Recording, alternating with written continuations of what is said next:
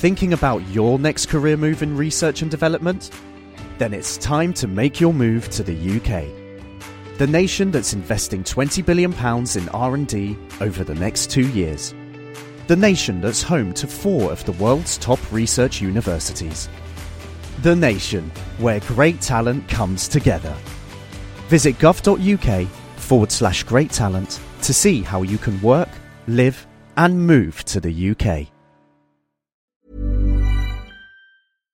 702 and Cape Talk. The Naked Scientist. And remember, it gets very busy. The more weird your question, probably the more interesting to everyone else. So, good morning, Chris. Hey, good morning.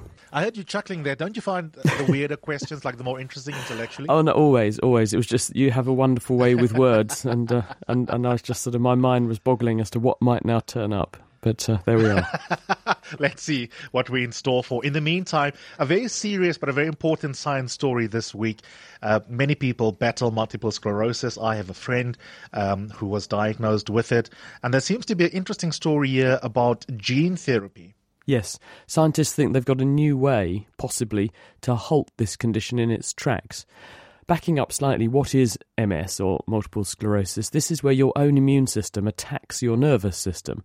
And what it's going for is a protein, or a clutch of proteins, in a substance called myelin. Myelin is a fatty material that surrounds the nerve fibres that connect different parts of your brain together.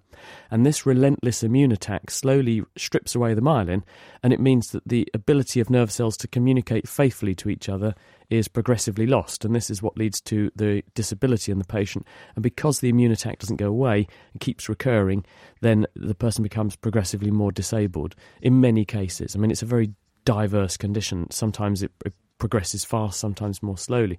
But at the moment, the only thing we can offer people who have it is profound immune suppression. You switch off their immune system, at least for a while, and sometimes this causes the disease to go into remission, at least for a while.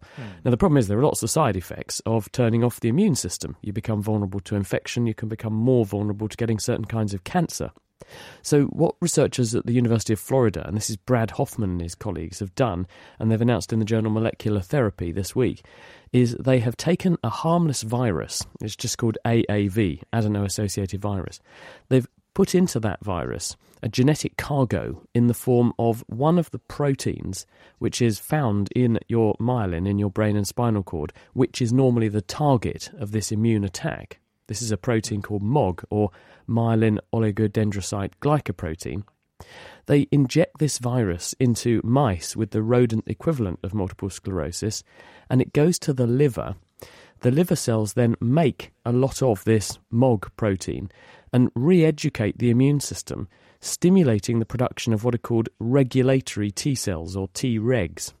These are parts of the immune system, but unlike the cells that are trying to attack the nervous system, these cells can damp down the activity of those rogue T cells that are doing the damage.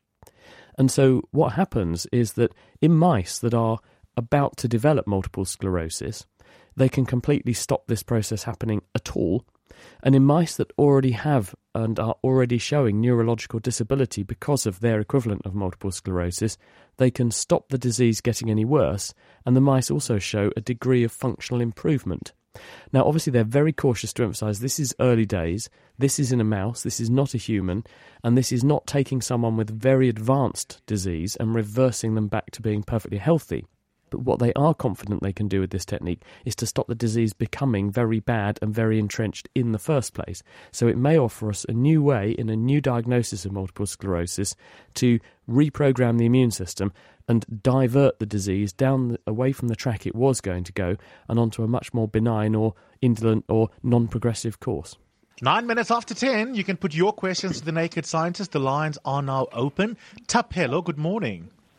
Morning, how are you, Stevie? We're very well, thank you. What is your question? I just want to ask the Naked Scientist. I've read articles saying Planet X is slowly approaching Earth. It might hit on Saturday. Is it true? Oh, no. Hi, Tapelo. No, you're okay. You can go to the match. You don't have to regard this as your last day on Earth. There is no planet approaching Earth. I've not come across that. We do have near-Earth objects zipping past on a fairly frequent basis. Near-Earth objects are objects which are not planets, but they are large chunks of material. They include comets. They also include big bodies of rock like asteroids and bits of asteroid. There are lots of them, and for many years scientists have been tracking lots of them, and we know where most of the big ones are. Because these things are travelling over very huge distances and can be observed over a long period of time, we can work out what their trajectory is to a reasonable degree of accuracy, and therefore at the moment scientists are comfortable that there's not something lurking out there in space ready to come and wipe us out, at least at the moment. But the reality is that it could happen, and it has happened in the past, and that's why there are no dinosaurs on Earth, because about 65 million years ago, a very significant chunk of rock, which originally came from the asteroid belt out between Mars and Jupiter, that ended up on a collision course with Earth, and it changed the climate and altered the pattern of Earth's history irreversibly. A question from Hassi that we almost put to you last week, Chris, and then the gremlins got in the way, and he's reminded us of this. Hassi wants to know, are there examples of homosexuality in the rest of the animal kingdom, i.e. Excluding us humans? The answer is yes, and in fact we did actually look at this as what we call a question of the week on The Naked Scientist. A gentleman called Khalil Thurlaway, who worked with us about 2.5 years ago, actually looked into this in some detail. You can find that if you go on The Naked Scientist website and look up question of the week, you'll find it. I think he put the title as bromance or something like that in the animal world. The answer to this is that there are many examples of animals having homosexual relationships, but the big caveat here is that this means something quite specific to humans. Does it necessarily mean the same thing to animals? We don't know, because we don't really know what animals are thinking.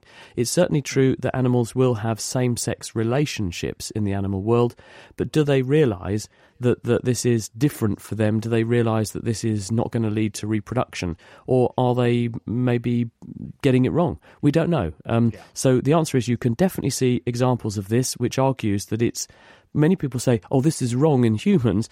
What we think is probably going on is that this is something which is very common in the animal kingdom, and that it's only us that applies special significance to the relationships between men and women, and because that's what we've sort of evolved to do. But actually, if you look in the animal world, you'll find lots of examples where this isn't the case.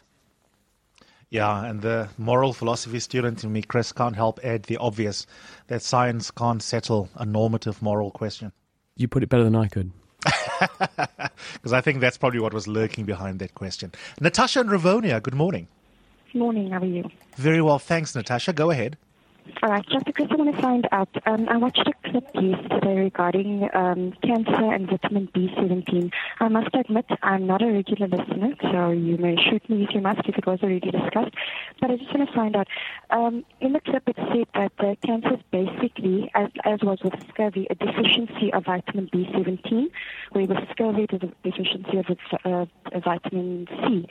And people ended up dying because of that, and when they got vitamin C, they survived. So is it as simply clear-cut as that, or what's the deal regarding it? Thank you, Natasha. Hello, Natasha. Well, there's no evidence that cancer is exclusively caused by the deficiency or oversupply of one vitamin in particular. People have been studying cancer for a long time because it's such a major problem. About 1 person in 3 will develop a cancer in their lifetime. Will certainly, probably 100% of the population will know someone who has been impacted by cancer. And when we look at cancer, what cancer is a genetic disease. In all of our cells, with 1 or 2 exceptions, there's a complete copy of your genetic information that makes you you. And different genes are turned on in different cells, and they're controlled very rigidly so that they tell that cell they're in what to do and how to behave. The DNA is also full of mechanisms to repair itself and also deactivate the cell like a tripwire if something goes wrong. But because our cells are being assailed all the time by things that can damage DNA, this includes radiation, it includes reactive oxygen from the food we eat, and so on, other toxins, alcohol, all these things damage your DNA a bit, smoking, another example, then your DNA is continuously having to fix itself. But over a lifetime, if you damage the things that are doing the fixing, the ability to fix the damage becomes less good. So eventually, out of the 37 trillion or so cells that are in an adult human, you can disclose the odd one, which eventually loses the ability to keep a tight rein on what that cell's doing and what the genes in that cell are doing.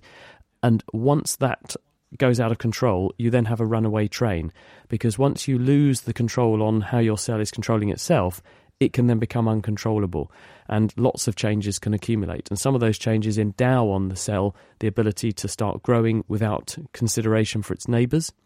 They cause it to grow without consideration for how old it is or how clapped out it is. They cause it to grow without consideration for the biochemistry of the body. Effectively, it becomes autonomously replicating. And then it starts to do other things like secrete chemicals into the bloodstream that shouldn't be there, because it's got your entire genetic repertoire to play with. And this is why cancer shouldn't be regarded just as the mere presence of some cells that are misbehaving and growing too much in one part of your body. Cancer is a systemic disease. It's your entire body that gets impacted because of the signals, the biochemistry being thrown out, and the cancer spreading around the body. So how we have to tackle cancer is going to be unique to each individual cancer, because each individual cancer that a person has is going to have a unique repertoire of changes in its DNA. There'll be some common features, but there will also be unique changes in the DNA of those cells. And therefore, the way in which that cancer is best managed and best treated in an ideal world is going to be a personal thing. And the way the world is moving, the direction medicine's going, is towards more personalised medicine. You will take samples from a person, you will work out why their cancer has happened, you will work out what's wrong with their cells to make them cancerous, and then you work out what the best way to manage, maybe by editing their DNA, putting in various chemicals that will hit those cells exclusively, how to manage that person better. It won't just come down to one particular deficiency or one particular supplement. It'll come down to a whole panoply of different treatments that will target that disease. 702 and Cape Talk. The Naked Scientist. Peter, good morning. Chris, morning. During a cyclone or a heavy hurricane, as they are occurring in the Bahamas now, the water that falls as rain must be drawn up out of the sea. And does it fall as fresh water, or is it brackish? I wonder if you could answer that one. Well, lovely question. Hi, Chris? Peter. Yeah, the answer is this is largely falling as fresh water. Now, there are very high wind speeds of, more than 100, maybe 200 kilometres per hour in some of these big storms, which are going to blow water off the sea horizontally. So there will be some salty stuff in the air as well, but what's coming down from above as part of the storm will be fresh water. And the reason for this is that these hurricanes are just giant storms which are fuelled by very high sea surface temperatures in the Gulf of Mexico. So the sun has warmed up the sea. The sea, when it gets hot like this, evaporates. But because the salt particles, you have to give them much more energy to boil those off, they cling onto the water much harder. Just fresh water molecules are boiled off from the sea. They are warm, they're in a body of warm air, and this is much less dense, so it rises. So what ends up higher up in the atmosphere is saturated water, freshwater saturated air, which then condenses that water into raindrops, which when the storm makes landfall, it then comes raining down. So it's fresh water. Anthony in Lenasia, good morning. Good morning, man. I need to find out, why do majority of smokers always smoke after a meal? Oh, that's a good one. And as I'm not a smoker myself, I can't possibly speak for people who are smokers and do seem to prefer that. I think part of it's the social side of things. My friends who do or have smoked often go for a cigarette together. And I wonder if part of when you're sitting down after your meal, because obviously if you're trying to eat, it's a bit inconvenient if you've got a sort of fag in one hand and a burger in the other, or a knife and fork or whatever. You don't know what to do with your cigarette, your knife and your fork, or your burger or whatever. So therefore, the time to actually have a smoke that's convenient when you're feeling full, and now I've had my meal, now it's time to sit down and have a smoke, is when you're having your coffee after dinner. So that's why many people say smoking and coffee often goes hand in hand as well. So I suspect it's partly a convenience thing and partly a social thing. Paul, good morning. I just wanted to know, I watched a movie about Everest the other night, and when the guys were in extreme conditions and they were batting to get down, they go into some sort of mental shock or something, and their body starts telling them that they're hot, and they start taking off all their clothes. And I just wondered why the body does that, because generally it's got such brilliant survival mechanisms. Yeah, it's a brilliant film, isn't it? The reason for this is that the body works best at body temperature, and it fights very hard to keep your temperature to as close to 37 degrees C-ish as it can. And this includes various mechanisms to lose heat when you become too warm. This includes diverting blood to the skin surface. It includes opening up sweat glands so that you can sweat. It also includes things like diverting blood away from the skin surface when you're cold, increasing your metabolic rate, giving you the idea of putting on a jumper, retreating into some shelter. And the thing is that all of this is programmed by your nervous system. And the nervous system works incredibly well when it's in ideal conditions. And again, your body fights very hard to keep the biochemistry and the operating conditions for your brain spot on. But when you're under extreme conditions, you're very tired, you're very stressed, and you get very cold, then as a result, then the brain starts to play tricks on you. In the same way that when you get very, very tired, you can hallucinate and you can see things that are not there, you can hear things that are not there sometimes, and you have sort of a strange dreamlike state. People do suffer bouts of confusion, and hypothermia, which is when the body temperature falls too low, can exacerbate this. And so people then stop feeling cold because their brain's not working properly, and if the temperature sensor that's telling you you're cold no longer works properly, you don't know that you're feeling cold. And so as a result, these survival instincts and mechanisms that normally safeguard your survival fail, and then people start doing all kinds of bizarre things, and that's when it gets really, really dangerous. It's a bit like the fuel gauge in your car. It's all very well while it's working, but then when it stops working, how do you know if you've run out of fuel? Because the fuel gauge says tank is full. Frida, good morning. What do you want to ask?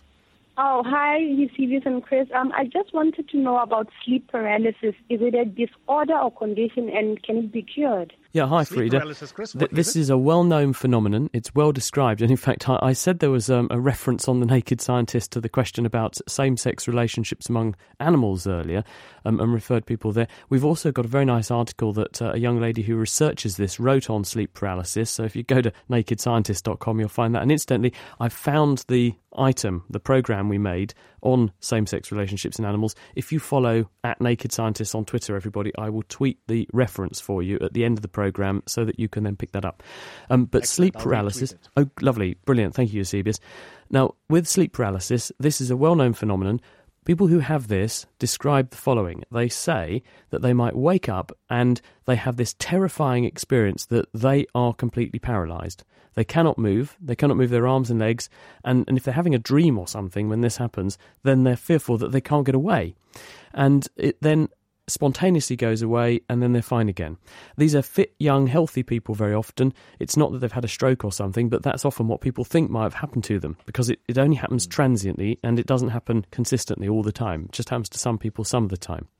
We think what's going on is that in the brain stem, which is the part of the nervous system that connects the brain at the top to the spinal cord lower down, there is a region of nerve cells which have the job of, when you go to sleep and you are unconscious, they deactivate a lot of the flow of information out of your brain down towards the muscles and the control and the centres that control your muscles in your spinal cord. And the purpose of that is to give you a restful night's sleep. Because when you're dreaming, you don't want to be jumping out of bed and jumping out the window. You want to suppress that sort of information. So you have this region called the subcerulear region in the brainstem, which gates the flow of information coming from higher up in your brain that would normally make you move. And scientists have done experiments on animals where they've temporarily or permanently deactivated the subcerulear region in the brainstem, and animals after that lose the ability to paralyse themselves when they go to sleep. And when they go to sleep, they start prancing around, stalking imaginary prey and all that kind of thing. So with sleep paralysis, we think that what's happening is that when you wake up, this normally would turn off.